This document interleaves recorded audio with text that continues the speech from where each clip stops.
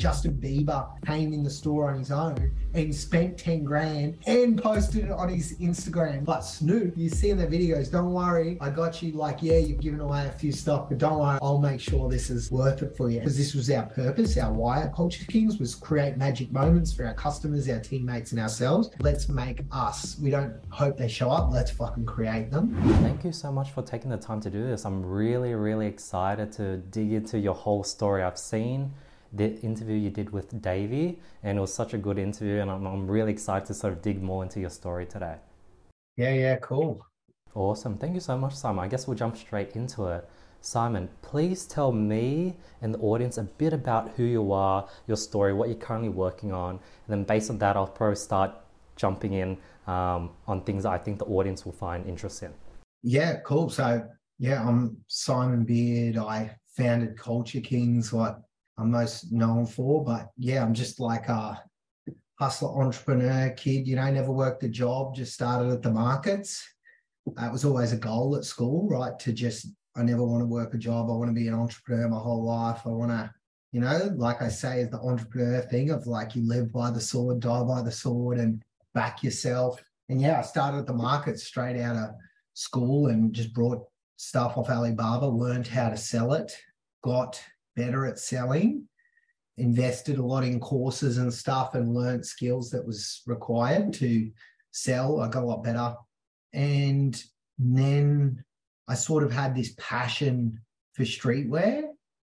It really happened. It was like my mate just basically sent me a video of Nigo, who started Bape in Japan.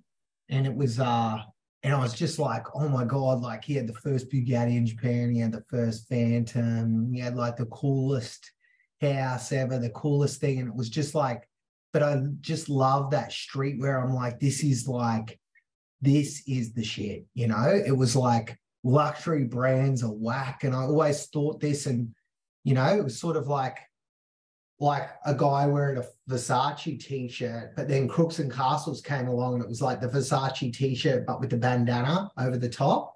And it was like, it was just so much cooler than luxury. It was because it had like this fuck you to luxury that I sort of loved, but it was still like, yeah. And I sort of really passionately fell in love with streetwear. But I think what was so good is I built so much of that self-esteem at the markets of being able to sell. And I really had it in my head of like, I could sell anything. You give me this bottle of water, I could sell it for $50, right? Like just the certainty around sales. And that once I had that passion for streetwear, I'm like, I'm going to figure this out. And I started with just a Dickie short, sold it at the markets. It was just, I bought it from Walmart for like $16. They were selling them for $100 here at surf stores. And I was just like, send my mate, send them over, did a couple of, just did a few pairs each week and sold them, and then just did more and doubled down. And yeah, and then from there, went from the markets to the first store, as we would really discipline, work it on free cash flow of like, I was always the one, because I'd come from that markets and understanding like the whole aspect of the business of like margin, sales, rent, and always running that calculator of a profit calculator. I like to say, which never turns off. If I just go to a cafe or something, I'm always doing it like, oh, these are Sunday rates, this how much an hour, this thing, but it's, I think that was such an important part, is because we ran it and always made profit. I met my wife at the time at the markets and we sort of hit it off. And then she was so good in being this real operational glue of it, because I'd sort of have all these ideas, but she was the one that would pressure test them and then be a huge implementer. And yeah, we just built it slowly, 1 store, 2 stores a year, one store per year. We could only afford when we had the money for the fit out for the next one. And as you look back, it was actually if people think it happened overnight, it was actually a slow ass grind. But the thing is, we never got any loans. We never got any investors. We just kept doubling down on what we could afford. And we were so disciplined, which this is when I'm working with other entrepreneurs now. I'm like, thinking like they can spend money when they're just turning over a few $1 million. It's like, dude, it's not even a business yet. It's just a promotion. Like until you you really get that critical mass, you've got to just keep doubling it down until, yeah. And then we got to a point, I always thought this model is going to work all around the world, iconic stores, build the theatre, the emotion, scale it with online. I always had this, what Net-a-Porter did to luxury fashion. I'm like, we could do that to streetwear online, but with these stores with the full Disneyland experience that support it and fuel it back, build the brand. I was like, anyway, I thought, let's, I got the right advisors and stuff around. And as much as I'm a betting man and betting on myself, it was like, Australian brands to crack the US, there's not many that have pulled it off. There's a ton of, there's a ton in the cemetery that tried. And it's like, you've got to make sure and I was just like, if we could diversify this, take some money off the table, we're set for life. It's all house money then. And then it would even be more fun. So that's what we did. We sold part of it, which, I could talk for 3 hours alone on just that sales process and how that works. I learned so fucking much in that. But yeah, we sold half for 300 million, which was really good because, we got that money off the table, and the rest it was part of this whole deal that we flipped into the IPO. The shares IPO'd in 21, D2C, hottest things in the world right then because of COVID and e-com and everything. Share price went up. We were like, oh my God, I was calculating, quite embarrassing. I tell the story. As the share price was going up, this is the thing I learned: success plants the seeds of failure. It's that FOMO thing. You just keep thinking everything to the moon. And I was actually working this Zapier link out to play Jay-Z a Billy when the share price hit a certain amount, because I'm like, then I'll be technically a billionaire. And it's like, and it was going to blast through the whole apartment. Like I could vision it like in the middle of the night, like a Billy. I'll just wake up like, yeah. That never happened. The share price anyway went up and it came down, but just because of that whole market and interest rates and everything. And then as I sort of went through, this back part of the year, I was like, do you know what? I'm an entrepreneur at my core. I don't like not having the control of, we'd sort of always done it our way. And it's just this thing as an entrepreneur, like I can see stuff in my head and I just know it will work. And I want to back myself to do it and to try and pull it out and put it into a PowerPoint and convince people and I don't know, and talk about the same thing for ages when I'm like, I would have just pulled the trigger months ago. It's like, that's where it's the different part. I'm like, you know what? We've got this other money off the table that's worth so much more than our stake left because of the share price. Like we're way better. I'm not doing anything really with that. I could be doing so much more in investing that myself in stuff that I know and working with young entrepreneurs and help scale it. And so I've had this sort of vision of still on the board, an AKA, but I have this whole vision of like, I'd love to create my own fund. Maybe we'll take other people's money one day, but I'd rather just do it for myself for now, but back really great companies that I believe in that have got great product and lend my experience, mentor, teach them and help them jump those sort of scales, because that's the thing. I know, I know you can because I've done it, to hundreds of millions of dollars turnover. And yeah, that's what I sort of see my next adventure lies in, building great brands and learning and working with, entrepreneurs and really keeping that entrepreneurial spirit. Because I feel that in my core, that's how I just so resonate with. That's my next moves. Simon, did you go straight to the markets after completing year 12? Were you sort of buying and selling things during high school? Yeah, I was always buying and selling like phones and stuff. I had this one thing going where I was selling the answers to the driver's license test because it was just a multiple choice. But I was always sort of looking for a way to buy and sell stuff. I was just like, I love that. I remember that rush when I just first like bought a phone and sold it and made like $50 profit. It was just, oh my God, euphoric. Like looking at that $50 note, like I created this, you know, but that was the drug. And I always wanted to do that. What do you think was like the catalyst for you to have that yearn to make money at a young age? And how do you sort of plan on sort of having your kids have that same fire? That's one of my biggest challenges to sort of overcome. But I think for me, it was the game of it. Like I loved the game. I loved the game. And this is where I try and convince other people get this game. Like I see people sit there, you know, and just, you know, slap the pokies for hours. I'm like, that hit they're getting out of that, you can get that out of business. Like, but rather than putting $50 into a rigged thing, like that's my thing. If I'm ever at the casino, I never get the rush out of it because I'm like, this is rigged. Like I'm not like, but I love that betting part where you can analyze, you can take in different data, you can interpret other people are going left and you back it the other way. Like that core thing is what I love. I do think when I was young, I had that, like a lot of young guys, you know, you have that hunger for money and status and, you know, always used to read the car magazines and loved cars and stuff. And you sort of have that real hunger that I know I really had, which is the thing now to teach my kids.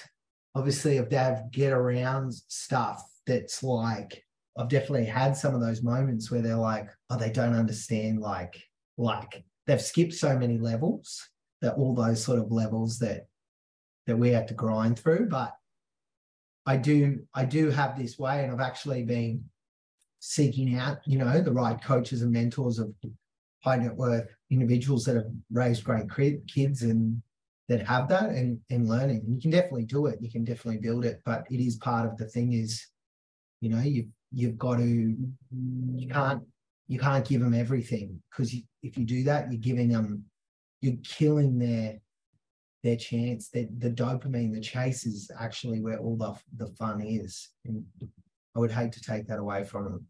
How long were you sort of doing the flea market sort of set up before you got your first store? And it's like pretty insane that you met your partner, and was she like your same age, and was she doing the exact same thing? Yeah, so I was actually at the markets for 7 years before I got the first store. Wow. Right? So that was like from when I was 17, right?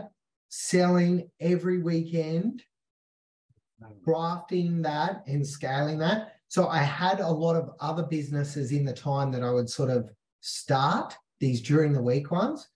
They all flopped, right? But one of them that went all right was this Schoolies slippers, which was the Schoolies merchandise. And this was one of these ones that's like, it was more of a lifestyle business, I call it. Like I was creating it just to basically be able to go back to Schoolies and have all the fun and party. Like, but I wasn't the odd one out, but I was really just the king of the toolies there. And it started as that, but we were coming back to do it a year. My wife just got fired from Zups. So Tani, we were seeing each other at this time. This was like 2008. You know, the car yards went to shit and she was on probation and she got the ass, and it was just like time. And I'm like, oh, so we were just seeing each other. We weren't like officially dating or anything. I'm like, oh, come help with Schoolies slippers. It's so much fun. We'll sell them. And yeah, it was like that year, it just took off. Because her natural ability to sort of operation and we just exactly complemented each other. Of like, I could drive all the sales and get all that from the front, but she was the one orchestrating, making sure we didn't run out of stock, making sure the money was right, making sure everything was still flowing and rolling, and the rosters and everything. And because it ran 24 hours, and it was like, oh my God, it was magic. And we crushed it. We sold like 50,000 of these Schoolies slippers. And it was this, I really learned of that critical mass of a trend, and when it kicks over and crosses the chasm, and then everyone needs it because it's like that FOMO of missing out. And then it was just by those last days of schoolies, the queue was like freaking bigger than any Yeezy line today, right? To get these bloody hotel slippers with Gold Coast schoolies written on it. And it was amazing. And we made that money. You know, I've always got this story there with Tani where it was like in the middle of it, we were selling these T-shirts as well. We'd run out, we were driving to pick up more. We got there and it was like, oh, you got to pay for them. And it was like $900 or something. And I'm like, oh shit, I've left the bum bag with all the money back at the stand. I'm like, oh, could you just pay for this? And I'll just give you the money when we get back to the store. And she's like, okay. And does like this swallow thing. And it was like, oh, okay. And I just didn't think of anything. She paid it, $900. We went back, we crushed it. We sold all the slippers. And I remember the last day at the end when we packed up and I was counting all the cash and I was like playing that Jim Jones Ballin' song, you know, throwing that like thinking, killed it. And then I'm like, oh, I got to like pay Tani something, right? She just worked like 80 hours, you know, through the night nonstop. And I was sort of like, how much do I owe you? And she was like, nothing. And I did it because I just loved it. It was so fun. And I was like, oh. And then she goes, but it would be great if you could pay me back that $900. And I was like, oh my God, I didn't even give her back the $900. And only years later did I find out that when she paid that $900, she had like $980 in a bank account. So she paid it, had $80 out, living out of home, 19 years old, no family support, no fucking backup, no job, and literally bet the fucking farm on me. And this is where I built it into our core values at Culture Kings: scared money, don't make no money. But giving that story of Tani of like, no one will ever beat that throwdown that she did of like, you know, backing herself, and she backed me.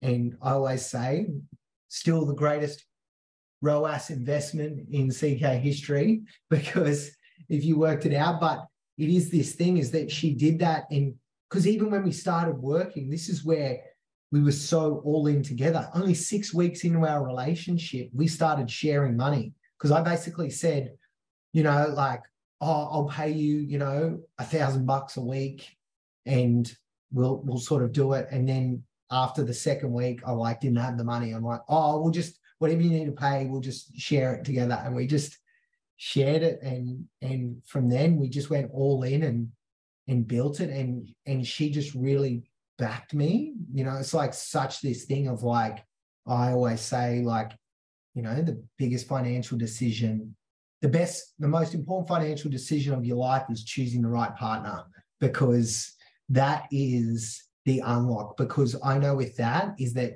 she had this belief in me that made me feel like I could run through a fucking wall. It was like she would just back me to the end. And that is so important, is your intimate partner believing in you. Because like, yeah, it helps your parents and your friends and stuff, but it's nothing as the scale of that intimate partner. And that was such a unlock for me, because I was like, you know, let's go. And we just drove and built it, and yeah, together. And we never like, it was always whatever we spent was always together. It was always us, we're always the one charging towards it. And yeah, it was amazing return. So when you started in the markets at 17, how old were you when you sold all these schoolie slippers? How many years in was that? So it would have started, 3 years in. So it wasn't like straight after schoolies. It was like a couple of years after. So I was like 20 or something when I started it, and I'd done them a few years. I think that was the third year. And was that the first time you started working with Tani, and how did you know her prior? No, so I was like, we never worked together. I was just seeing her like in the, you know, in that sort of lead up, and we were always, you know, we weren't official, but we were, very close. And it was just sort of like a timing thing, but it was this thing of putting that in this pressure together that it was like we really could see, I believe we could really see each other's true colors and true core, so it was such that putting yourself in that pressure was like, it just sped up so much more than just the dating, going through, talking about random shit, rather than like we're both in this figuring out something together as one unit. Was like, that's where I really feel like we really just progressed our relationship because of that. We could really see each other at our, at a much deeper level. So from 17 to 24, you're working in the markets, and I guess you were just funding all your weekday business with the cash you were making on the weekends. Yeah. And you did that for like how much would you be able to make off 2 days every week? I was making, between 1,000 and 2,000 profit a day, probably. Wow. And it'll be just the Saturday and Sunday. Yeah. Wow. Yeah, because it's the thing though of like when you've got that, and this is where I was so important. Like it's in teaching my team the sales thing, is like that was training the muscle. And this is like anyone starting in the store. I'm like, this is the fucking gym. You're going to learn this fucking muscle of influence. It is the most important lesson, because it doesn't matter how good or how smart you are at other shit. If you can't influence other people with your ideas to take action and run with it, your ideas just fucking die. And it's like, you've got to build this muscle as a foundation. And it's like, I know that's what I did at that markets, was just training through that rejection, learning rapport with all different people, training those pre-frames and the upsell and the tone of certainty and all these techniques that were so important that I did it so much. I became unconsciously confident. It became part of my nervous system. And then that's when you've truly got that skill. And then that's when I had that belief. Like I said, I could, once I fell in love with streetwear, I'm like, I can sell this, because I had this belief I could just sell anything. And that was built from 7 years of in the gym, building that muscle. It wasn't like, this is where something like, I didn't go to one course or watch one bloody webinar and was like, oh, got it now. It's the gym, it's the muscle that was built. And then over those 7 years, were you making your stands bigger, selling more items, getting more US brands, and were you just basically bulk ordering it from the States and selling it individually? So the 7 years was all China, like the consumer electronics and this digital camera that I had, digital photo frames, stuff like that. The streetwear part only came in like that last year. And then I was like, that grew really quick, because I was like, oh, here's more shorts, here's hats, here's this. And then I was like, and I sort of always had this thing, I wanted to get out of the markets, because this was one of the hardest things, is it became my identity, right? All my mates and stuff would joke, oh, he's a carny. He's, like from the Simpsons episode and stuff, like he's just a carny at the markets. And it was always this thing of like, I knew I could be bigger and could expand that, but I was always looking for the right one. And there's this story with the camera I had, right? So the camera, I tell my team this about flow states create magic, but getting really good, crushing it, selling the camera. And I'm like, in those really peak states, after doing a big sales, having a big crowd, selling like 20 in one go or something, you feel so good. And this is like when these epic ideas come, and I'm like, this could be so much bigger. Like, imagine if this camera just had a waterproof case on it. Imagine this, taking it snowboarding, taking it surfing. And I'm like, oh my God, I'm emailing the factory right now. Like, one of the important lessons like in that state, you've got to take action. I emailed the factory, hey, you ever developed could we develop a waterproof case for this? Oh, they wrote back, we've developed this one for actually our other US customer. He hasn't paid the mold fee. If you want it, we'll send you the sample and you can have it and do it. They would have sold it to both, but I got the mold. And I was like, oh my God, this is it. This would be so cool. And I made this crucial mistake of asking the wrong people their advice. And I asked, people at the markets or other people that didn't know. I'm like, what do you think of this? It's a digital camera, it's waterproof, take it snowboarding, surfing. And every person was like, why wouldn't have Canon done that? Why wouldn't have, Sony done that? How are you going to compete with them? You're just like this carny at the markets. And I'm like, oh, yeah. Why wouldn't have done that? And they're, oh, what are you going to do when it leaks? I'm like, oh, yeah, it's going to leak. You're right. I have to give them their money back. Anyway, I was like, yeah, stuff that. I told the factory, no, don't worry. Anyway, like 3 months later, the factory's like, oh, the US guy that's selling this other camera wants to connect you to, his one to see if he wants to sell your one, sell his one in Australia. And I remember he emailed me. I'm like, yeah, you idiot. Who's going to buy that? How are you going to compete with Sony? How are you going to compete with Canon? What are you going to do when it leaks? Anyway, that was Nick Woodman, the founder of GoPro. That sample I had was the sample of the fucking original GoPro camera. And it was crazy because that just blew up. And I was still at the markets years later. And I remember going to the electronics store like Harvey Norman and seeing the GoPro display, and it's like the video of the surfing and the snowboard. I'm like shaking my parents. I'm like, you don't understand. This was exactly in my head. So I was so bitter about it, but I did really learn that lesson is when I see it and I feel it and I know in future, I'm not going to hesitate. I'm not going to ask people with unqualified, that don't understand the context, their opinion. I'm going to know in myself and I'm just going to take action because I always had it sitting there being like, what a mistake. Anyway, when I felt that with that streetwear, I sort of felt it straight away when I was like, when I saw the Bape, when I saw I was like that Crooks and Castles with the bandana, I was like, this is the coolest shit. I was like, that surfwear is whack.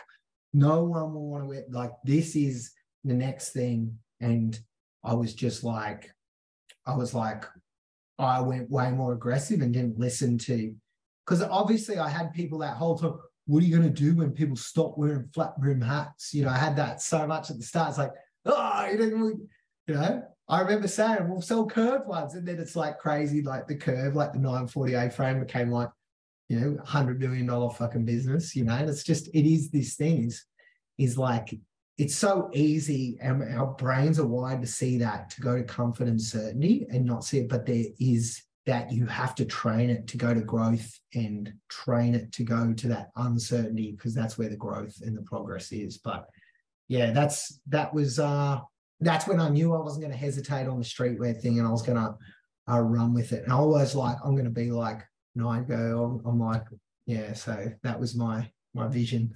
What happened towards the end of this 7th year? Were you still capped at that 1 to 2K profit a day on those weekends? And how did you save up money to invest into your first store? So I wasn't making, I had like a little bit of capital because obviously I was, and this is this thing, I was like, we didn't spend it. We were investing always sort of in it. But after that schoolies was when we had a big, because, we sold all those slippers. Then we had out of all that, maybe it was probably 80 or 100,000 profit. And then we'd had, so that's when I'd had a fair bit of sort of capital. And then it was like, we could sort of, I went after, once I sort of got those Dickie shorts and started to get them like every week, we were adding something new, whether it was hats, whether it was this tees or whether it was this clearance stuff or, I was just on the hunt, like week on week growth. And then we went to this first little store at Southport, which I just did a cash deal on the rent, found the landlord, did the deal on the spot, got the keys, and then just fitted it out with my mate that did the car stereos, which is crazy because he used to do my car stereo and stuff. And he just learned that and oh, could you build this change room? Like, yeah, you can build it. Crazy. He was the one that built all our stores right up until Las Vegas. Like he actually did all the LED screens and stuff for that, you know, to this day, grew with us that whole time. But Scott Weir is his name. But yeah, that was how we funded that first initial one. When you're buying all the hats or the hoodies or the pants or the different brands like Dickies, Carhartt, like where do you think your taste for fashion came from? Were you just on top of social media, always on top of the culture, seeing what celebrities wore, and you sort of were already years ahead in Australia by doing that? Yeah, but this is really important where I see a lot of fashion kids stuff up. Look, I love streetwear. I fucking love it. But I love being an entrepreneur more. And this is where I see so many great ones, but they're an artist first and they can run it off a cliff because this is the thing with artists. Artists have these bias. You've got to look out for it. Like, and this happens in any field, right? As people get more experience, like it's like a bell curve distribution. Like as journalists get really good at writing journalists, they start writing articles to impress other journalists. As chefs get really good, they start cooking meals to impress other chefs, but they miss the market. And then they think, oh, the market's done, or they don't have a distinguished palette, you know? And this happens with designers, right? They design product that's past the market. And I was always from an entrepreneur lens first. I'm like, no, this is where the market, and recalibrate for the market. So that was something that was very important, I think, is that as much as I love stuff, I would still make sure that would cross over and adjust to where the market was. And I think I was sort of lucky in that I love streetwear, but I was never like the huge fashion risk taker, right? I was never like, well, I'm going to wear the polka dot fucking thing with that. And I could sort of tone it back to where that bell curve, where there's a lot more customers, then you go to that pointy. And it's important to sometimes have the pointy, which draws it, you know, which can set the trend. I learned a lot of this from luxury, you know, how you can have that really unique product to sell the one under. And there's real magic in doing that. But I just believe where, especially as I've met a lot of other clothing entrepreneurs, is like, I'm like, I fucking love the clothes. I love the entrepreneurship more. And especially too, when we look at like the valuation and the size of our business and stuff that we got to, it's like, you can see that's the difference.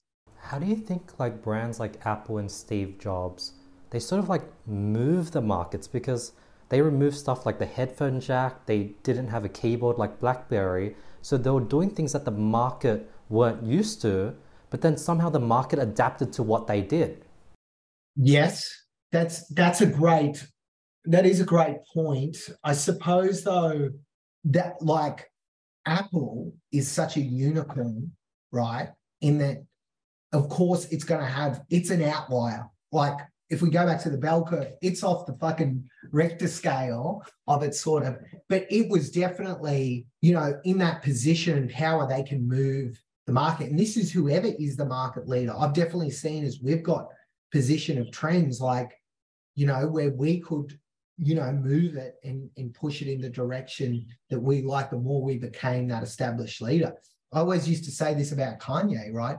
Kanye is so influential in fashion.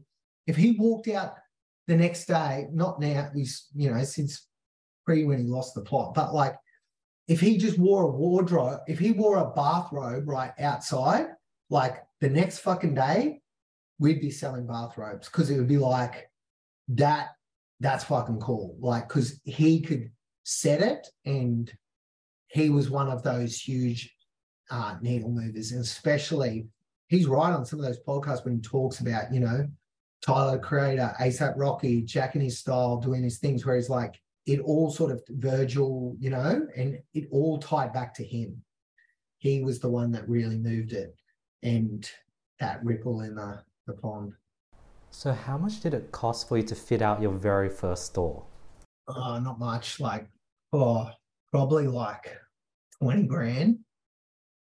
It was just stuck together with secondhand stuff. I used to go to the secondhand shop fitting place like every week. I'm like the first time negotiating. Oh, what's this? Oh, can we repurpose this? Or, do it in a resourceful way, print this stuff in China and stick it over the top and make it look unique and different. Like, that's the thing of when you don't have the money, you're fucking resourceful. It's one of the things of like, as an entrepreneur, you can never lose that resourcefulness.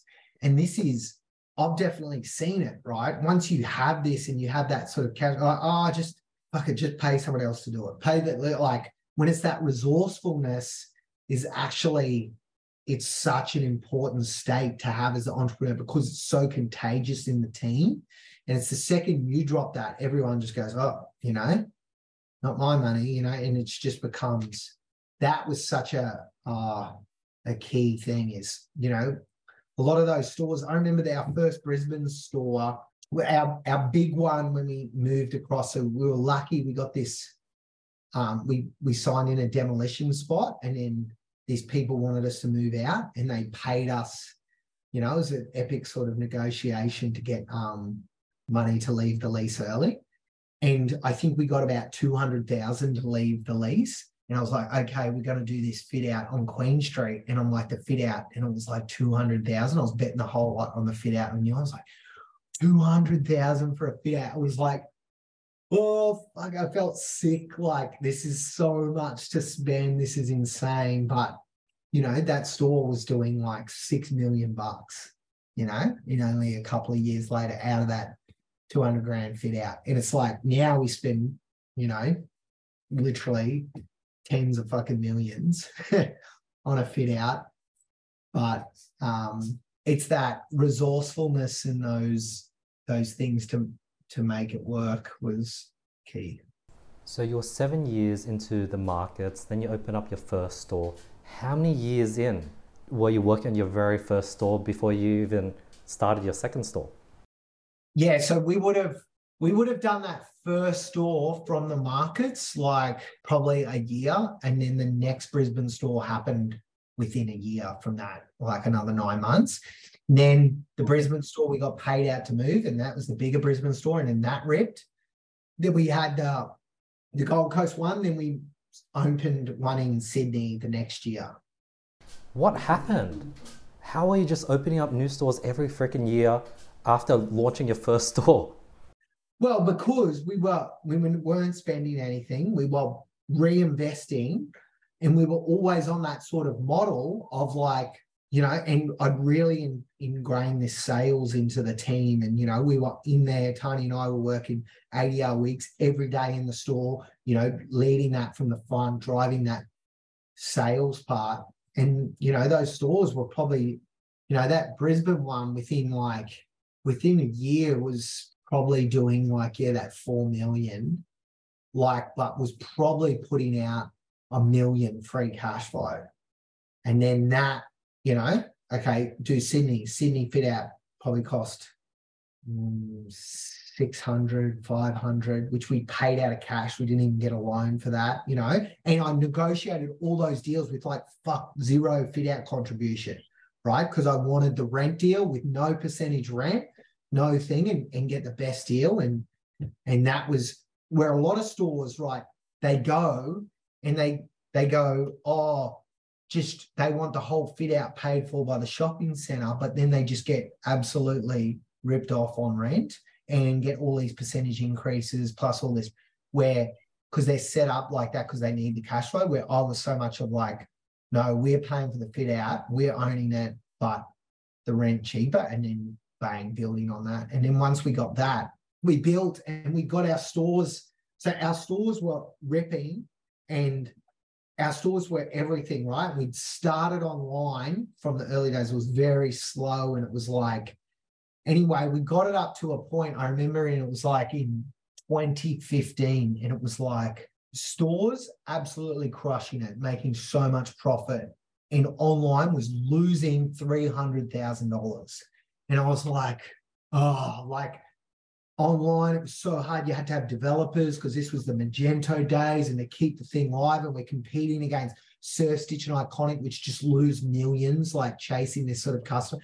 And I was like, should we just scrap online and just focus on the stores? Like it's just so hard. It's just never going to make money. I was like, but I know it's the future, right? I know these other guys that are just losing money, they're going to run out of money at some point. And if we just keep building it, keep that foundation, it will pick. And what was the game changer is Shopify came along and we moved from Magento to Shopify.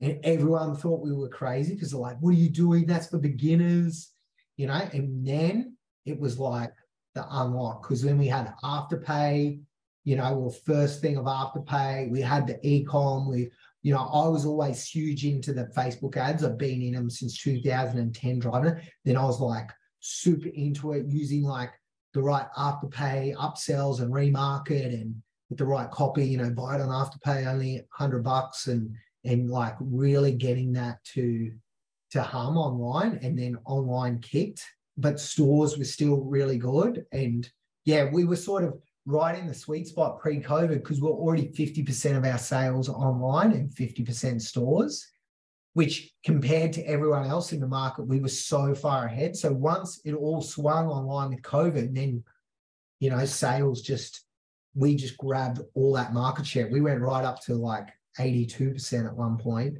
But then that was the beauty of like the Australia of, you know, we opened back up, stores would rip, you know, thing, and on and off, and we could keep it all balanced. And that's when I sort of knew it was a good time. Well, I knew to take on the US. We're already doing heaps online to the US, just shipping from Australia. And I was like, this is proven. Like, I know this will work. We can sort of sell the dream and the story to the investors, take half the money off the table. And I think that was such a thing because, like I said, I was an entrepreneur first rather than the like, I love streetwear, don't get me wrong, but I love the business more. And that's such an event as an entrepreneur, like a true entrepreneur. It's not, and this is what I think, and I talk to other ones and their whole thing, I just want to build and own this brand for 80, 100 years. It's just like, yeah, but the chances of that, like name a 100-year-old brand that's still private, that's still run by the fucking family, you know, like that's like saying you got to be the, you know, basically the LeBron in the NBA. It's that rare. And I always thought is like, you know what? I'd love to have that event. I'd love to have that. And this is the other thing, like I always get talking with entrepreneurs, if you can get to that point, there's this thing of being an entrepreneur. It doesn't matter how big your business gets. You keep thinking you'll get to this point and that pressure will release. I'm telling you, it never fucking does. Like that pressure of, you know, $500,000 wage bill every week, the fucking thing. Did we get hacked? Did we get this? Of the fires, it never ever releases. But I was like, when we took that money off the table, it was like, it was fucking gone. I never slept better. I never done this thing. And it was just like, oh my God. And I do think to a degree too, that was part of the magic, because that pressure was like, made us work 80-hour fucking weeks and, you know, balls to the wall, like solve stuff. And we didn't seize as much opportunity and lost maybe a bit of that hunger that was there before. And I think, you know, part of that public company, you just can't move as fast quite as when you're private, and, you know, we can make all the calls ourselves. But it was such an event to get to that point, and that thing of like all this work, all this betting, all this risk we've taken has got us to this, like, you know, true magic moment, and this freedom, and you know, where everything now, you don't have to do anything, you just get to do it, you know. And that's what I keep telling. It's the difference between being rich and poor, is just, you don't have to do anything, you get to do it. And you can actually change that frame really easy in the time. But once I did that, yeah, it's a real, and it's, well, just entrepreneurs, it's a big milestone for an entrepreneur. Simon, over the period of like 5, 6 years where you launched like 5, 6 stores, how did you duplicate your sales DNA onto store managers and get it to a point where you could just focus on e-commerce and these stores were just printing money without you? Never. Like the thing that we did, which is that Tani and I, like especially pre-kids, we would fly around to the stores every month, do a whole company meeting, and I would gas them up and teach them the sales training stuff over and over and over again. We do great like company culture thing, building thing. We take all this staff to Vegas every year, you know, and we'd take them for the Agenda trade show, but we'd, you know, go crazy partying, pool parties thing, and like take 12 or 15 of them, like blow their mind. Like, and it would become such this iconic way that we would, you know, select the people and choose them and create this, because this was our purpose. Our why at Culture Kings was create magic moments for our customers, our teammates, and ourselves. We always had that as our North Star. Like, you know what, if we just focus at the end of our life, we're not going to remember everything we've brought, but we're going to remember the moments. Like, let's make us. We don't hope they show up. Let's fucking create them. And that was always our purpose. And we would do it for the team and stuff as well. And every month doing those meetings, building that. And then even up until, you know, this year, I was still doing the every week a video for every store staff, even Vegas, everything watched every week. I'd go through the top leaderboard, who's the best sales, this is the thing, this is a skill.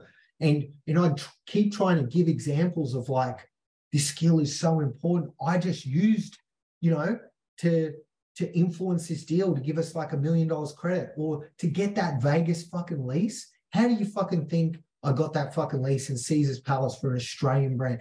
Like anyone from the, but it's like, because I had those skills and I built that foundation on them, I was able to stack it and do it. I guarantee it, if I didn't have that, I would never be able to do any of that. And so I just always reaffirm of just how important these skills is. And then none of them are going to work there forever. This is a stepping stone. This is the gym, but you train this muscle here. And I just want, when they leave there, to be like, that skill, and it's worth more than any uni degree, worth more than, you know, especially fucking now with Chat GPT, is like, holy shit, I'm fucking right. I told you, you know, you don't need anything. You just fucking, if you can sell it, you know, because that was the, you know, that's how I would keep that connection and keep that performance of those stores. I felt it was, and that's, I always say this, Tony and I, we're actually brick and mortar retailers at our core. Our brand was built around our stores. The fucking e-com shit, you're like, man, you can build that Shopify site. I can build that now myself in probably 2 days, right? It's like, you know, it's just how it's not even, it's so much of that is table stakes now. You know, yes, but it's the brand, and it's the brand is what enables you to convert a margin. And it's, I always say this is like, this was from our early days of the store, is how they feel. How I would measure brand is that when we'd sell in store, say they had a bag from a competitor, right? From, you know, say they had a bag from JJ's or H&M or something, is that when they got their thing in the Culture Kings bag, that they put the other stuff inside the Culture Kings bag. And that's what it was like, yeah, well, that's us winning. Like, and always want to do that, because that was that thing of, they wanted that status of walking around the city with a Culture Kings bag. And that was always, for me, I think, such a key metric of brand, because that is that's brand is just what's that premium people are willing to pay for that, and, you know, to attach that status, to attach that feeling. And this all tied back to when we say create magic moments for our customers, our teammates, and ourselves, is to create that energy around it, that when they walked in the store, you know, from the greeting, from the this, the upsell, to how they did it for all those clothes, to all that celebrities that have been there, like, oh my God, Drake's been here, I'm shopping here. It's like, I'm like fucking Drake, you know, and it's like all those little nuances that come together. And then when they leave the store, like, they don't just walk out the store. I like to think it's like they got the cape on and they fucking fly, you know. It's that was our purpose, right? And I really, in a lot of these other businesses and stuff that I'm involved in now and stuff, I'm trying to teach that early and congruently, like, nail that purpose and nail it through the core values. Because it's like entrepreneur, we can get excited by numbers and shit and graphs and moving up, but most people don't give a fuck about that. They do not light up. They do not get excited by that. But if you can define it in those right terms, those right stories that connects, that is what can drive that behavior change, right? That can get them to be like, fuck, I get it. Like, I'm not just going to like do this to hit this number or hit this thing. It's like when that guy walks in the store, I'm going to light that motherfucker up. And he's going to leave the store feeling like $1 million fucking bucks. I used to teach this when we had the barbershops in store to even the barbers. I didn't know how to cut, but it was just this thing of getting them in the right state of like, you want them, when you finish that cut and you take that cape off, that they stand up and they look in the mirror and they do each pan, they're just thinking in their head, like, where the bitch is at. Like, that is the outcome of cutting their hair, right? Is that they just feel that fucking good. Like, call the mates, we're going out tonight. Like, because you were able to craft that. And it's because I could see it. Once they got that outcome clear in their head, it was like, that's what changed the behavior. It was instant. It was like, that was the outcome they were after. That was how it would go through the cut. They would have so much more fun enjoying it, especially too when they saw that moment. When you create them for other people, you get them for yourself. That's the thing of that. Those moments, those magic moments where it's so powerful. And that's what I try and teach some of these other brands and stuff. And it's getting that and getting it ingrained. And I really think it's important in building that culture. What was the catalyst for you to put barber stores within your store? Like, that was so new and different. It was just simply, I saw this store in Brisbane when I just started the thing, and I was always like, oh, people would go there. I'm like, the only reason that's in business is because right next to the busiest barbershop in the whole of Brisbane. And I'm like, it's just because they're spilling out onto the street and they're waiting around, they're just going there and buying shit. And I'm like, if we just got the best barber from there and created a barbershop in the back, they would all come here and they're all waiting around. And I'm so good at sales, I'll just be selling them shit the whole time. They won't be able to escape. Anyway, that was the theory. And we started with that. And this was like really pioneering looking back, because before this, there was no cool barbershops, right? Going to get your hair cut was like going to the doctor or something. It was just the same place you went to as a kid, that was like the local, that was getting your hair cut. There was no experience to it. There was no any sort of pride in it. But that's what we sort of did and developed with the barbers, and it grew and it went nuts. But it was this thing, it was, because this is an important thing of the business, very low barrier to entry, right? We would get these barbers, and these barbers would get such status of being a Culture Kings barber. Oh my God, I cut the game's hair, or I cut this, is that they would get offers from all these other barbershops or to go start their own. And they would just think, oh, well, I'm only getting this, so I could get the whole thing. And so we'd have this big barber turnover. And when they would leave, they would take all the customers. And then it's like, really, and it's this thing is because once they had that status of Culture Kings, it sort of propelled them, oh, they're an ex-Culture Kings barber, so they're good. Like, we give them the sort of cosign. But it was, it was great where we got it, but it was this thing. And I actually always have this regret on it that I saw it. I was like, okay, I know what to do with the barbershops. I'm going to make the haircuts $100. It's like they're $100 minimum. It's like, if it's too expensive, don't go somewhere else. But I want the best barbers in Australia, and this is the best haircut experience, but it's $100. And my whole theory was that, you know what, this is where I'll have the best barbers. I'll be able to pay them the most. I'll always be able to retain them because no one else will be able to charge this. And it will bring such status to Culture Kings because it will be like, oh my God, $100 haircuts, but then it makes a $50 t-shirt look cheap, right? All just because it gives us that perspective. And I had it so in my head of like, did out the whole plan, and I fumbled it because when I first tried to implement it, the barber culture wasn't ready. They couldn't charge it. It was like their friend that would be coming in. It's like, I can't charge them that much, you know? Oh, it's only $40, only 35, you know? Oh, no, it wasn't a full haircut. It was just, and they just wouldn't, like, I couldn't break that culture of them charging the $100, even though I was like, look, this is going to make you so much more financially. You're going to be on 100 grand. You're going to be the highest paid barbers. You're going to, you know, you're the best. Like, look at all these girls go pay $300 to get their hair done. They don't have the fucking skill like you.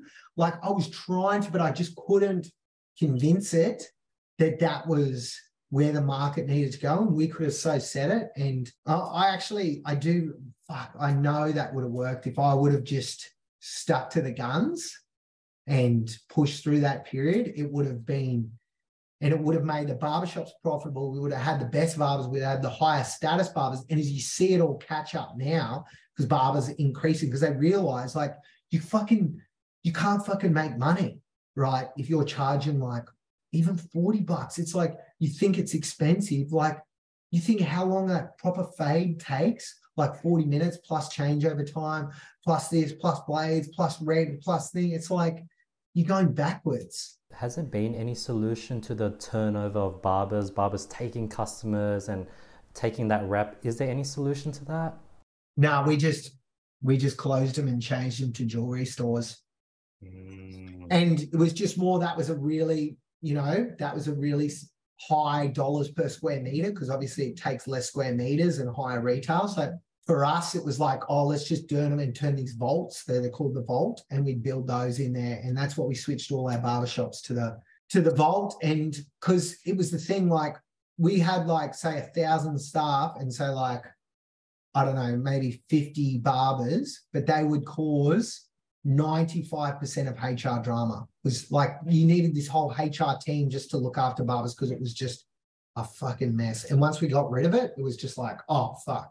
It was just, and I get it for them. We were always second fiddle because, you know, as much as they were good, like, we obviously were so big on clothing and apparel and online. And I'd always look at it of like it would be really, like, a lot of stuff would drag my time into it. I'm like, oh my God, barbershops are like, you know, 2% of revenue. We can only get 2% of my time.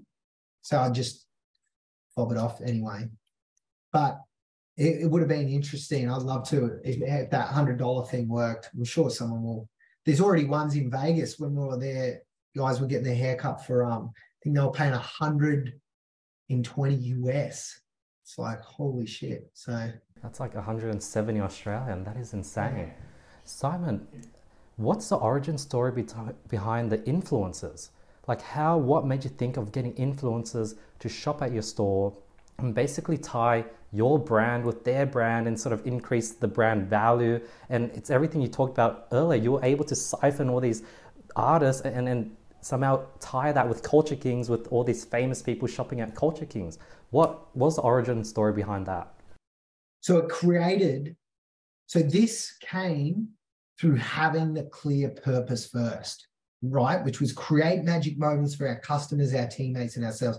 And in thinking of that, one of the magic moments I remember as a kid going to a 50 Cent concert and seeing 50 Cent and like, this is the guy I'd seen and worn all the hats and being like, and it's like, he's right there. And it's like, oh, like, you just instantly remember it and recognize it. And I was like, I remember that feeling so much. Even if we could get them in the store, and like, yes, it would be amazing if they could get a photo, but even if you just see them, they'll get the buzz, right? And that was the magic moment. And I was always like, how do I create those moments to happen? And yeah, a lot of this originally started with Snoop Dogg and Superfest team, which was so cool because he just recently did a post when he came back through and he had the original footage from the Snoop Dogg one. It came in, that was actually in 2009, like our first store when they came in. But it was all the Superfest, this festival, and I'd coordinated with one of the guys that I met during the day that was part of the crew. And then I was like, oh, do you reckon they could come through the store? And they were like on the way to this barbecue thing, and I just text them and they all stopped in. And that was, though, a big moment. And so my thing is like with Snoop and all that there, but there was a huge entourage crew, and a lot of that stuff, if you actually listen to the video, you're hearing the buzzers, the beepers going off. That's actually was like some of the entourage and crew just stealing shit, right? And because I couldn't, because there was so many celebs in this thing, and I was like, but Snoop, you see in the videos, don't worry, I got you. Like, yeah, you've given away a few stuff, but don't worry, I'll make sure this is worth it for you. And it was so cool that he sort of said that, and he tweeted us like even way back then, you know, and like our website just blew up straight away because it was just like some fucking WordPress shit or something, you know. It was like, didn't last, but it was just this initial thing. But I realized that power and that hype that we could sort of do and just drive off that. And then we just tried to work out when other artists were in town, you know, ways to get them in. And it was that real network effects as you got more, it created more and others. And then others would just randomly come in, like Justin Bieber came in the store on his own and spent 10 grand and posted it on his Instagram. This is like when he was in those Wild Child days, but it was like 2015. Oh, how much is that worth today? You know? But he spent 10 grand. It was like the thing of all the bags lined up. It was like nuts. So we just sort of, you know, this is where though, I suppose it's a longer story, but where you create the surface area for luck, you know, how do you create the highest surface area for luck? But it is this thing of, it comes from taking those bold risks, taking that real time and grind to work that out. And yeah, a lot of those deals, but it was like, like you look at it now, it was like those earliest influencer marketing days. That was it. And, you know, I really think we're only at the start of that. Like all those big creators and stuff will be, you know, I reckon that all, and this is why some of these ones I'm talking with them, I'm like, you know, for the big ones, I'm like, you need to do joint venture deals. You need to cut them in on equity where they've got real skin in the game, and because they're going to be fucking billionaires. I'm telling you, they like, look at this Logan Paul Prime, look at this Conor McGregor Proper 12 whiskey, like this Mr. Beast is the goal, you know, except they're all going to be multi-billionaires off this and this next wave. But it's that congruent all in connection, not this hold them up to hold something for a second, you know. And this is where for an influencers, I really try and give this advice of like where they're just promoting every brand left and right. I'm like, could you imagine if LeBron went, here's Nike this week, this is the best shoe, and then the next day going, here's Adidas, and the next day, here's New Balance. You wouldn't fucking trust a thing he says. You would lose all credibility. And like, that's what you're fucking doing when you're doing jumping from one to one. And it's like, you just see their effectiveness, right, go to zero. You're way better to commit, get the right deal that you fully commit with that company. And you're like, I'm fucking all in on this. And that is the thing. You've got to take that risk of not taking the money from other ones and really driving that long-term partnership. But I'm like, you do that right, that's where that magic's going to create it. But those little quick hits, you know, you're breaking every rule in branding. And it's just because you think you can delete the post on social or it's only on story, no one saw it. It's like, oh, come on. Yeah, that's not gonna work. Interesting. Does that mean going forward, you'd like Culture Kings to start bringing on equity partnered influencers? Yeah. So we've actually had a few of these. I had this big sort of plan. Some have worked well and some haven't. But I think with this, as I went a bit, I didn't probably allocate the proper resources on it. And what's most important is you need to get the person, you got to see where the puck's going. You got to get them big on the upslope, which is like, that's the talent scout. That's the thing. We're not at the sort of plateau, which is the ones that we tried. We didn't hit anyone on that big sort of exponential up curve. But I do sort of see that as a future, and, you know, whether I could build the right vehicle that could be a bit like, what's the one that does it for Kim Kardashian? Skims. Yeah, but the other company behind it, I forgot the name of it. But they're the ones, like, they do Skims and they did Good America, and they're the real, like, you need that real expert type, which I believe I can build that right foundation, and that really super streamlined machine that could just clip on and scale it. But it's like that thing is, you need that influencer, that person, it needs to be in their DNA, that product. It needs to be in their bones. Like, that's the thing. Skims is so authentically Kim Kardashian. Proper 12, fucking Conor McGregor does it so fucking well. Like, it's not, you can't, and that's that thing. It's his, it's theirs. You're just building the flywheel machine to let their sort of thing sing, but they've got to be that driver and propeller of it. And when they do that right, that's what you're seeing, and that's what I see. That's a big thing that I see as a big trend. With these companies like Proper 12, Skims, and they're like getting crazy like billion-dollar valuations, like, how are they building the business in a way where it can be sold without them? Because isn't it without them, all of a sudden, like, aren't people buying it because of that influencer? Yeah, I do think it would be. I tell you this, I wouldn't buy it without them, right? But that partner that built it could sell their stake, but the other one, and this is whether it's dividend or royalty or how, they're still going to get way better. Like, it's like, if you look at the Yeezy Adidas deal, like, this is the thing of, like, for Kanye to lose this, I was just like, no one in their right mind would ever pay someone 15% royalty. Like, that is insane. 15% of gross. Like, why would you take the risk of building a business and all the factories and all the things? You're making 15 fucking percent. How many businesses go look through the thing and actually make 15% net fucking profit, free cash flow?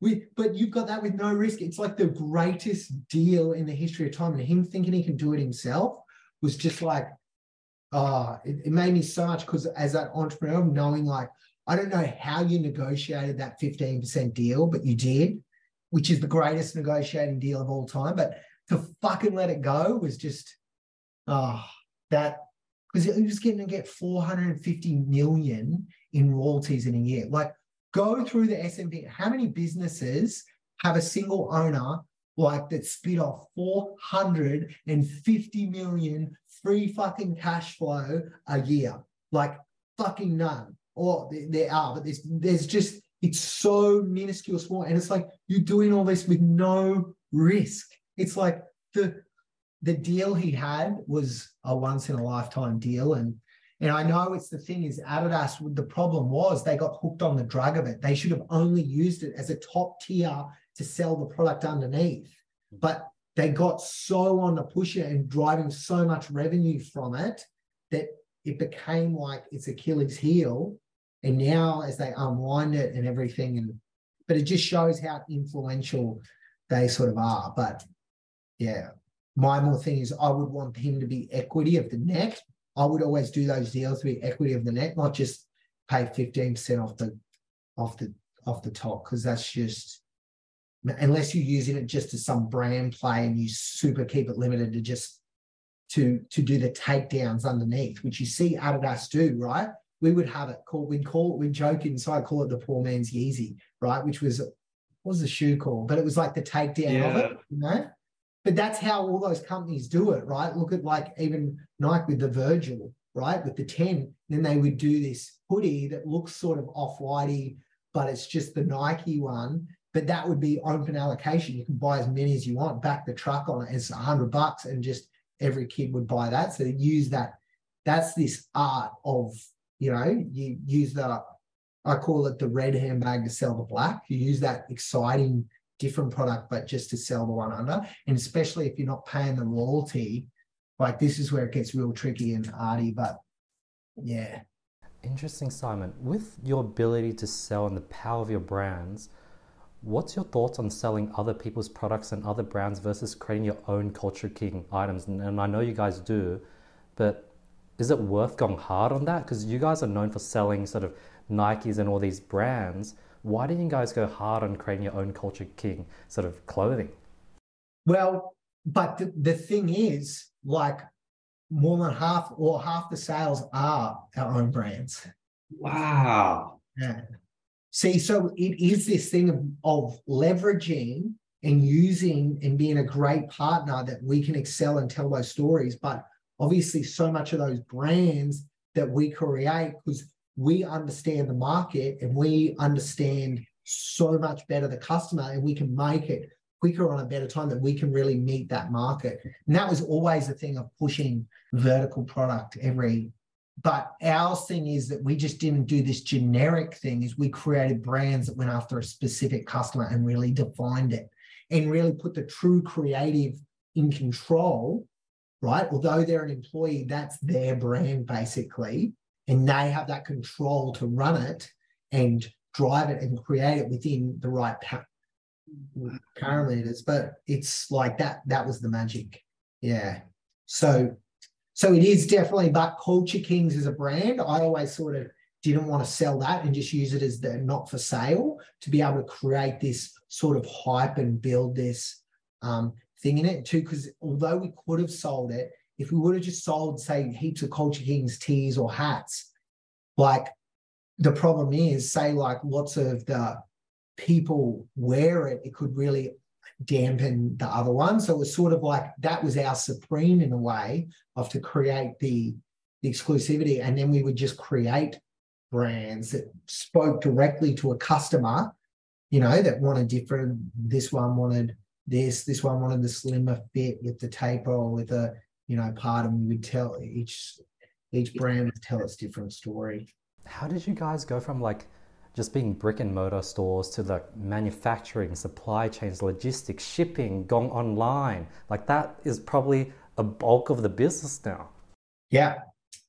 Because I was an entrepreneur first, not the artist first, right?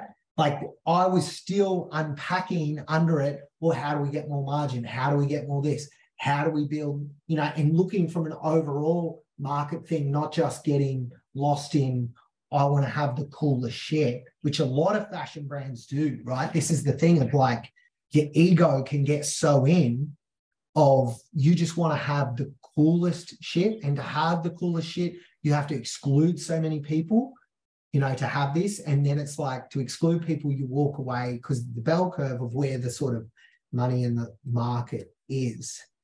And I think that was a thing that, as I was going through my 20s of building Culture Kings, of loving and the coolest sort of stuff. And then, like, I'd have those earlier customers like, oh, you're a fucking sellout now. It's not cool because it's so big and everyone knows about it, and you were like small before. And it's like, and I remember, like, fuck, well, do I want to impress this kid that I'm like the coolest kid, or do I actually want to build a great business that supports this, our employees, supports their team, that supports our suppliers, that can build and create. And I'm like, it's always going to be this, but to have that dream of those iconic stores around the world that create the theater to Disneyland, it's like, it's, you just you've got to get recalibrated to that market. And I do think it is the creative dilemma that I try and talk through all those creatives of, like,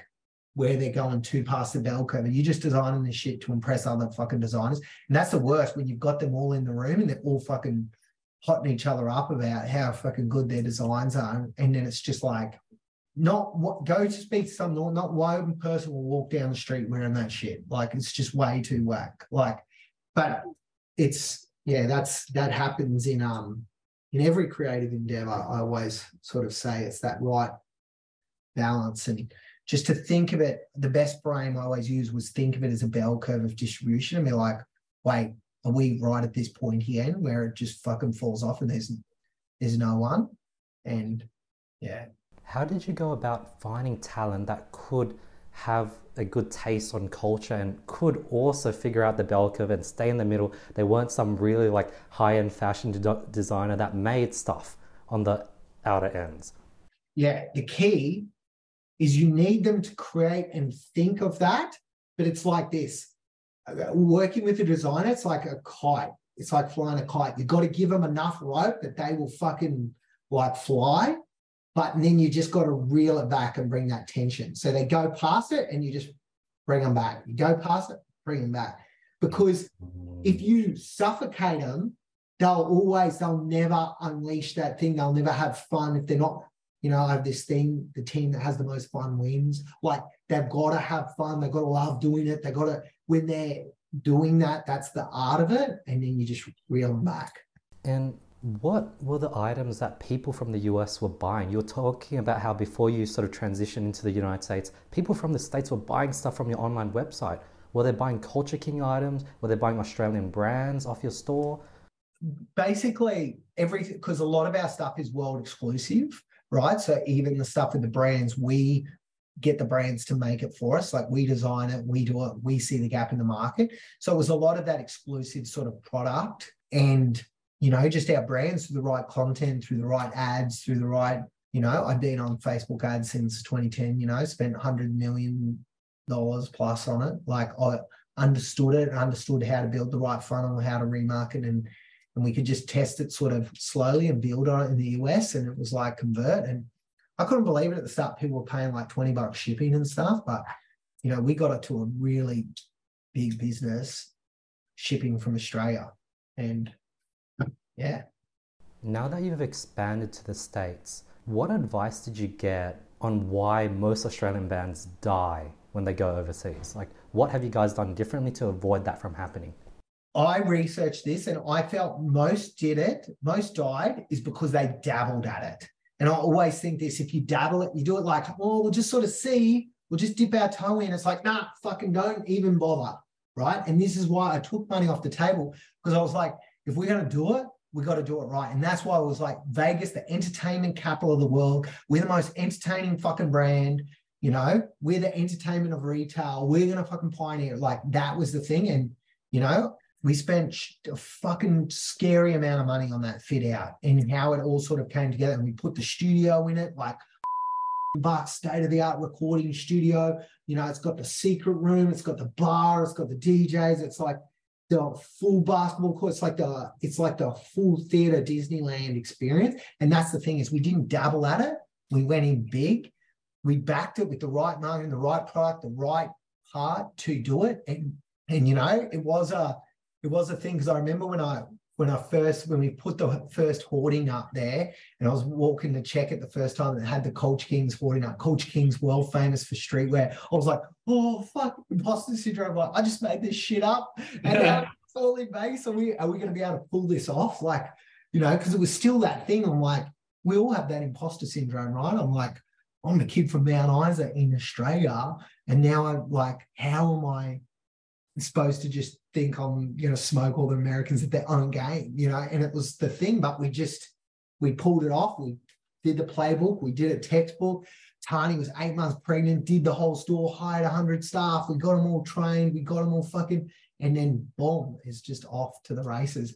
And it was such a feeling of like, holy shit, seeing it really work and grow and crush in America. It's like, oh wow. Like, yeah, it's build it and they will come. Any plans for the second store? Yeah, but I can't talk because we're a public company, and it's like, I wish I could just be like, oh, this and this, but yeah, and this is why, for me, sort of stepping out of the sort of the day to day is like, I sort of feel it's just for this entrepreneur sort of like myself. And I just think too, I've just gone so deep down the AI rabbit hole. Like, since that came out in, November, ChatGPT is like, I've never felt anything. It's a bit like that GoPro feeling of like, this just changes everything. Like, I don't think people fucking understand. It's like I throw the term around game changer a lot. You need to delete every time I've ever said it. And this is the only time you can say something's a true game changer, because it changes everything. And we think, like, remember we thought like AI is going to be robots and it's going to take like blue collar jobs. It's like, it's going to take every fucking white collar job, every creative job, every like, it is so mind blowing. And I sort of felt as I went deeper down this, I'm like, I need to really learn and understand and get as big a grasp on this so I can help see where the future's going, because and just how much it's changed like this year. Like it is so mind-blowing, let alone I've really sort of think this is a real step change, and that I've got to not stick my head in the clouds. Like I think a lot of, especially big business, I think oh yeah, it's just a thing and we'll just keep going, where it's like, I want to understand, I want to be on the tools, I want to understand it, from the exact way of how it can do, so I can, really down to that first principles from the GOAT Elon of like understanding, because this just reset a lot of first principles, because it's like, wait, you don't need to know that now, you can just do it like this. Wait, you don't need to fucking know all pivot tables and all this shit now and hire all these fucking people, because you can just dump the whole data in Excel and ask the question, and it will tell you. It's like there's so many, areas that it's affecting. And my more thing is to really, I was like, if I could just really learn and go deep this, for a few months and truly get my head around it and understand it. Like I want to be right there on this next wave and not be like, because it's like, I really believe I'm one of those, AI ones jumping around like, oh my God, this is going to change everything. And yeah. Simon, are you learning about AI so that you can pass on that knowledge to the businesses in your portfolio? Or do you want to build a company leveraging AI? Both. Because I suppose for myself now as the entrepreneur, as I've seen these guys I've looked up to, like these billionaire ones like Brett Bundy or Michael Rubin or Jamie Settler that owns Authentic Brands, I'm like, fuck, I want to be like that. They've had the big exit around the same age, thing, but then they build it in multi-billions, and they don't need to be CEO. It's just how they, it's just that next level of entrepreneur. And that's my sort of thing to do it. But I do want to keep I want to keep those skills sharp. I want to keep it. I truly believe you use it or you lose it. And I want to be able to really understand the AI, how we implement in one company, how we can learn it, and then like, what's this other company we can buy and implement, and it will just make it impact immediately.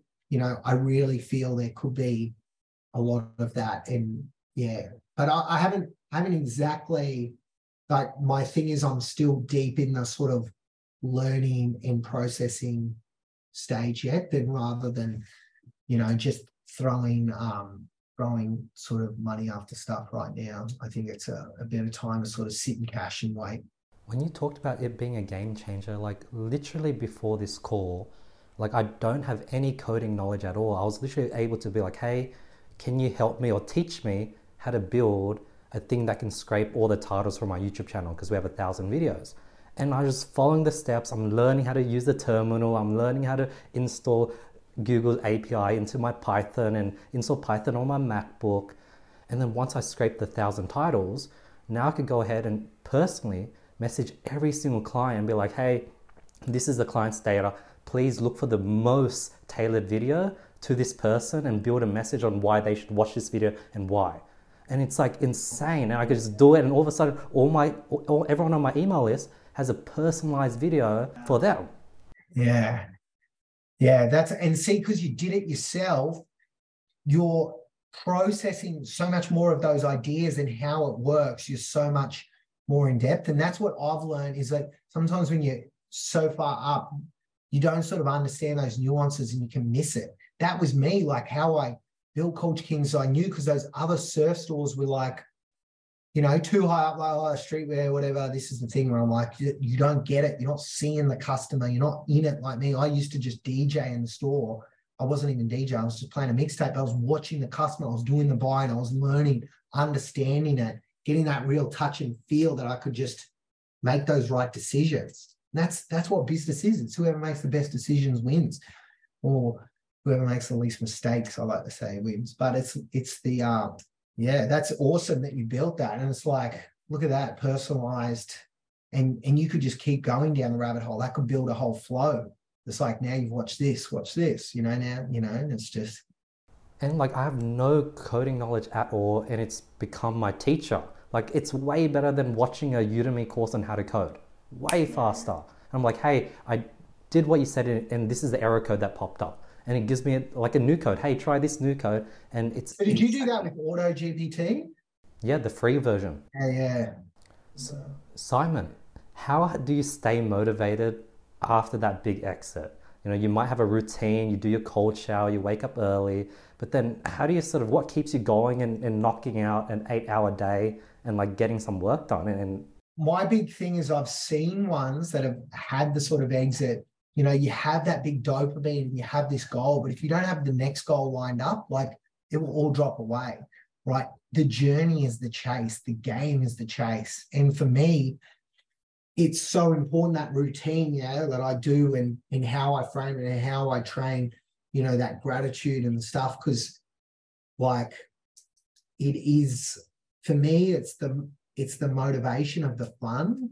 And, you know, this is where I just started my Instagram and stuff only like a month ago, you know, and it was this thing because I was like, I truly believe, you know, with AI, is like, you're not going to trust these faceless brands in the future, right? They're just going to be, is this a robot? Is this a thing? Like you're going in that. I really feel I love working with these sort of young entrepreneurs, and I love sort of teaching. And I sort of think that too was something I needed to do because I was scared to do it, right? I was actually scared of like, I'd see all these other ones, oh, I know more than them. They've never built anything, or they're just selling some bullshit course. But then I was like, I was too scared to start because I was starting from zero.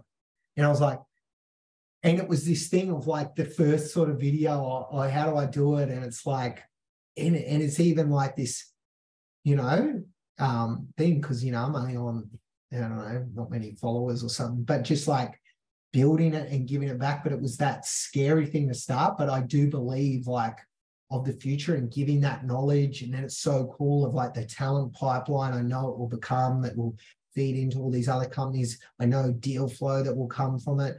And then it's just, I love just, you know, I love to save some people from making some big mistakes, you know, and or give them the pump up or the hype or the belief that they need. Like, you know, like that GoPro story, they don't fucking do that and just go like, oh, ask the wrong people. And then, you know, no, it's too hard. Don't worry about it. And then fucking see it and like shake yourself with like regret of what could have been. You know, I really want to drive and help motivate. And I do believe like entrepreneurship is like, it's so hard and it's such a challenge, but it's so much fun. And I want to be with the one of like, you know, like I consider it as, you know, it's the metaphor of like you're stepping into the arena, you know, like every time you fight out there, there's a greater chance of dying, but you fight fucking anyway. And that's the sort of part. And people can say all shit from the grandstands, but they don't have the fucking balls to step into the fucking arena, you know? And it's the thing is like, I want to be like, look, I've been in the arena. I want to help you. I want to give you as much thing. And I want to applaud you for just stepping the fuck in there, because most people won't, you know?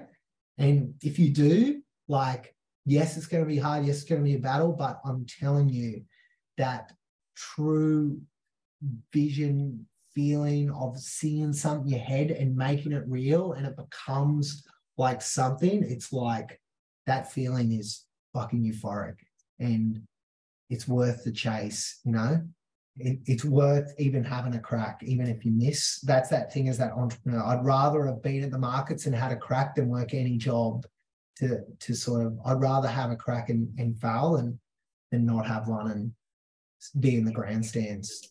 Simon, tell me about One Life Club and the work you've been doing there. Is that what the personal brand funnel was into, or are you doing the personal brand to also get deal flow for companies that you can mentor and acquire and get equity, or does everything work together? Yeah, and that One Life Club is that I met Emil and I was like, oh, this is so cool, because like I always saw masterclass, but I'm like, they're doing way too, you know, like I was listening to the Bob Iger of Disney, you know, and he's talking about the M&A deal flow of like $7.5 billion merger with Marvel and shit. And it's like, this is cool and it's interesting, but it's such a top level. And it's like, this isn't really actionable sort of stuff that people can sort of use. And I was like, I love the idea of interviewing these more grassroots ones on the come up, on the journey, getting those real, that you can see it's possible. You can see these are just normal people that have stepped in the arena and how to go in this constant sort of flow, that we can have that sort of video and real courses, but then as well have these really cool fucking events that really bring the theater and show, but not like this. It cringes me so much of that get rich quick shit where you think you're going to go to this one course and learn this shit that's going to unlock. It's like, no, this is specific knowledge on one fucking skill that goes in the tool belt. Like our first one is Jordan Belfort, like Wolf of Wall Street guy, but he invented this straight line system. It is the best sales. Trust me, I've done that much sales training. His is the fucking best. But this isn't even the whole course. This is narrowing it down to tone of certainty and just how valuable that is. Because when two people meet, as long as there's rapport, whoever has more certainty influences the other person. If you can understand that skill and practice it, embody it, embed it in your nervous system so it's part of you, that skill will be worth millions of dollars probably in your career. You have to learn it. But this is one fucking skill. You go to one course, you learn this once. This isn't like, it's one fucking tool on the tool belt, and you're going to need to get 100 different ones, right?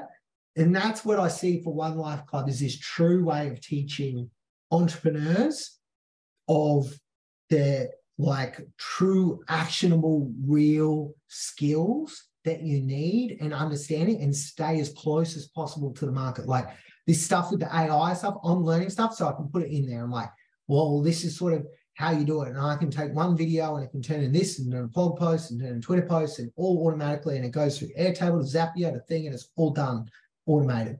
And this is how I built it, and this is how you can do it. Or it's like, it's real actionable skills that sort of stay close to the market. But I believe it's this right balance of, because you need physical in-person events, because I've spent like $1 million on personal development. I've gone all of that. Like, I know that the physical environment to get it in your nervous system is so much different than just watching a video, or even someone here listening to a podcast.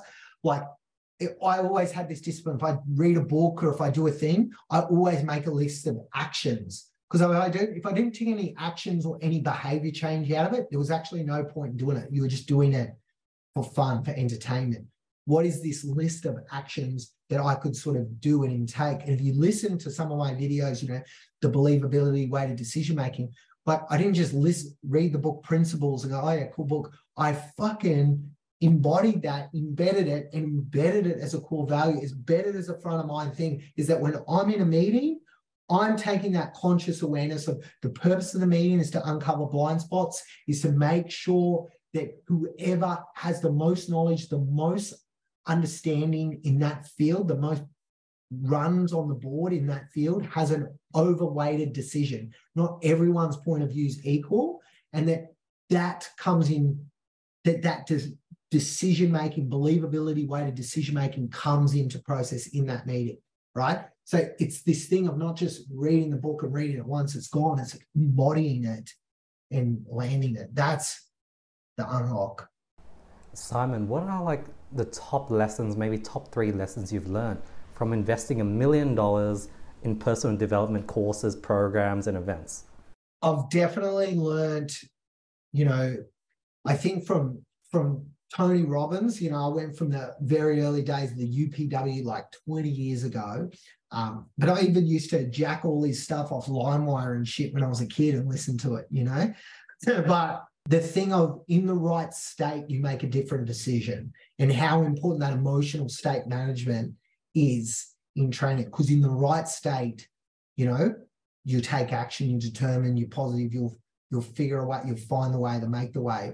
In the wrong state, you have no idea how much you can make shit worse, right? And that's the thing, like, can't get any worse. It's like, it can get fucking 10 times worse. Like, it's this, the thing is how important that emotional state management and the awareness of it, and then training that because it's a muscle. It's like emotional state, it's fitness. He refers to it, it's fitness, right? You've got to train that level to be fit in that uncertain times, to be able to take on more uncertainty and expand that threshold of control, which is so important. I really feel that.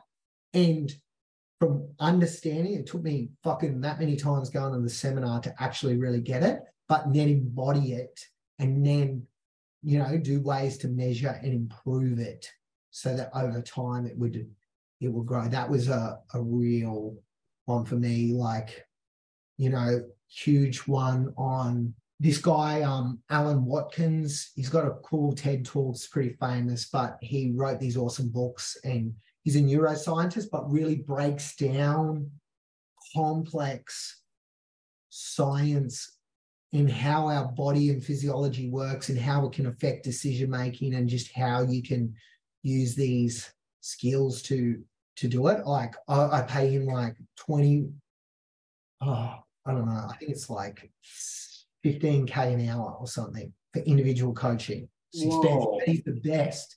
It's the fucking best. I could talk for, yeah, but his books are awesome. They're so detailed there. There's so much nuggets. You can't just, you know, it doesn't have all the stories and the stuff. It's all hard, actionable stuff, but it's a much harder read. Like I've always noticed reading his books, like I just go to sleep because they just sort of overwhelm my fucking brain.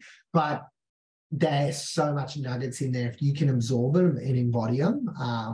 But I wouldn't start there. I would definitely start like I think Tony Robbins' one is so awesome, just learning the state management, how important, you know, understand your own values and what you measure, set goals for yourself, long-term ones, you know, and then break them down, ones that really get you excited. Like, oh my God, it would be worth fucking dedicating my life to that, even if just having a crack. There was a 1% chance it would come off, it'd be worth me doing everything possible. Then if you can get that point, then you'll be so excited you'll fucking throw everything at it. And if you throw everything at it, because I believe most people don't, you know, you'll sort of stand out and create that surface area for luck that I was talking about before.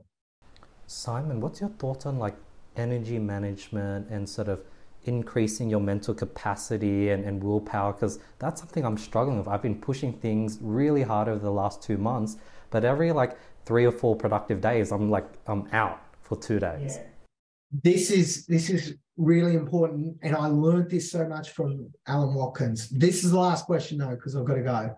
Okay, you got so much gold out of this, but this is the one, right? A lot of people think they're relaxing, but they're not relaxing. Like if you flicking through TikTok or something, you're getting dopamine depletion. That is really actually draining your energy massively.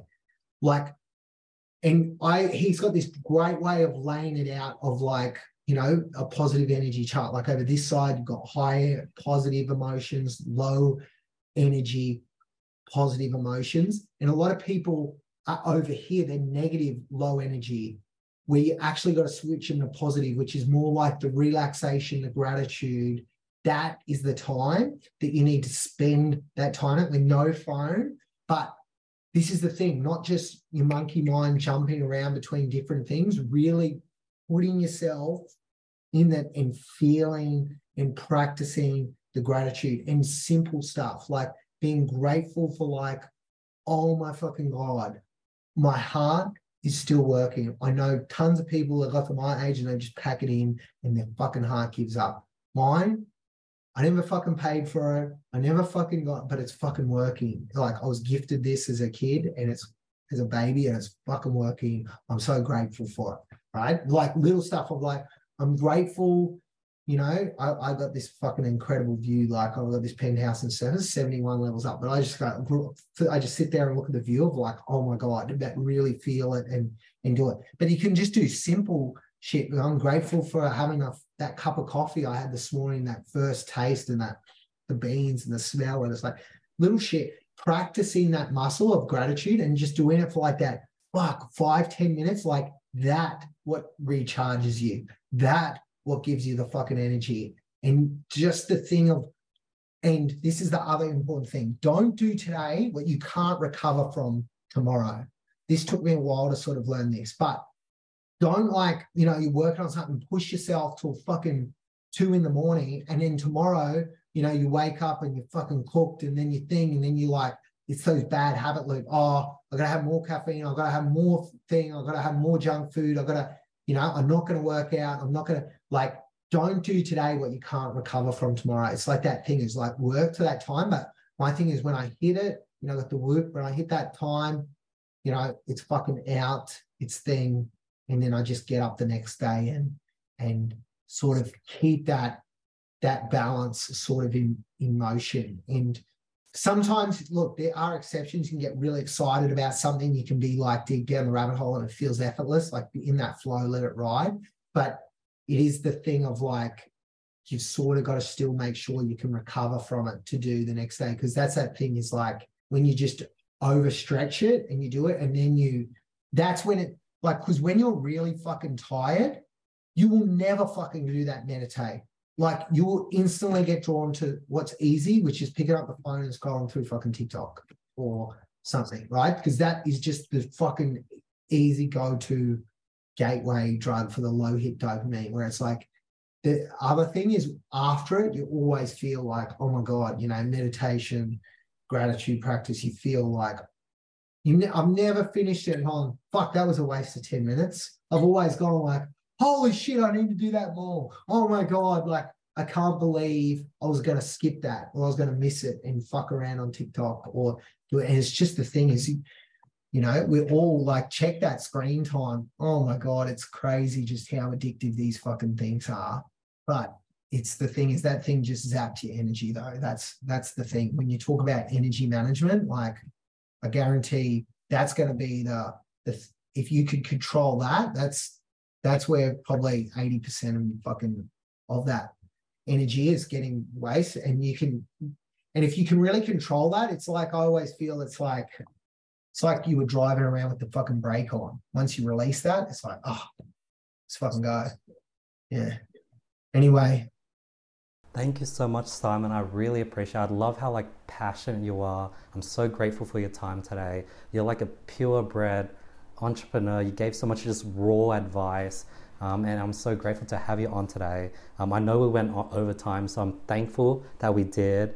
And I just love your vision. You have this beautiful goal and you truly want to help people, and I could just feel that through the screen. And I know that you really want to just give value, and that's what you're doing through content. You want to help that next generation, and I could so feel that, and I'm grateful for you. Awesome. You got this awesome domain. How much did you pay for that? Studying.com. I bought it for $28,000 US. No, that's pretty good.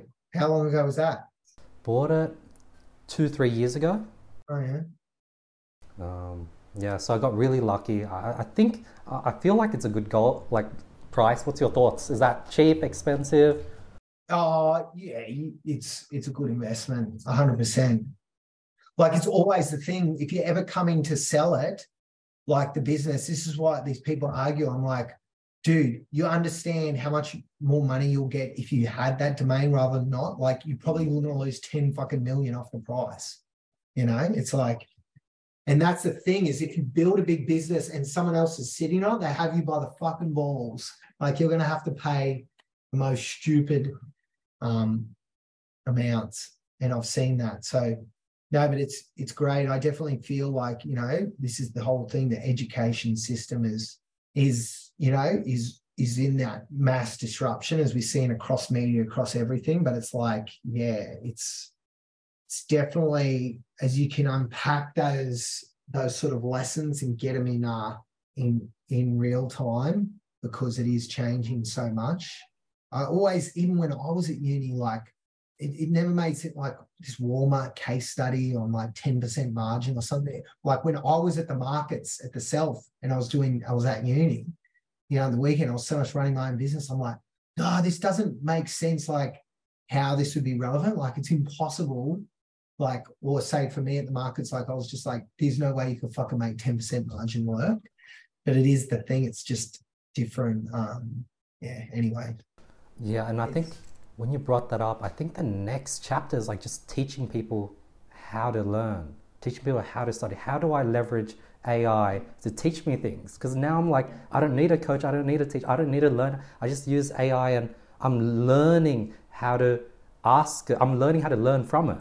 Yeah. And that's the thing. That's why I wrote, like, he who writes the best prompt wins. It's this, it's this thing though of like everyone when they go to chat GPT, right? The first time it's like they do this mind blank, what's the fucking question?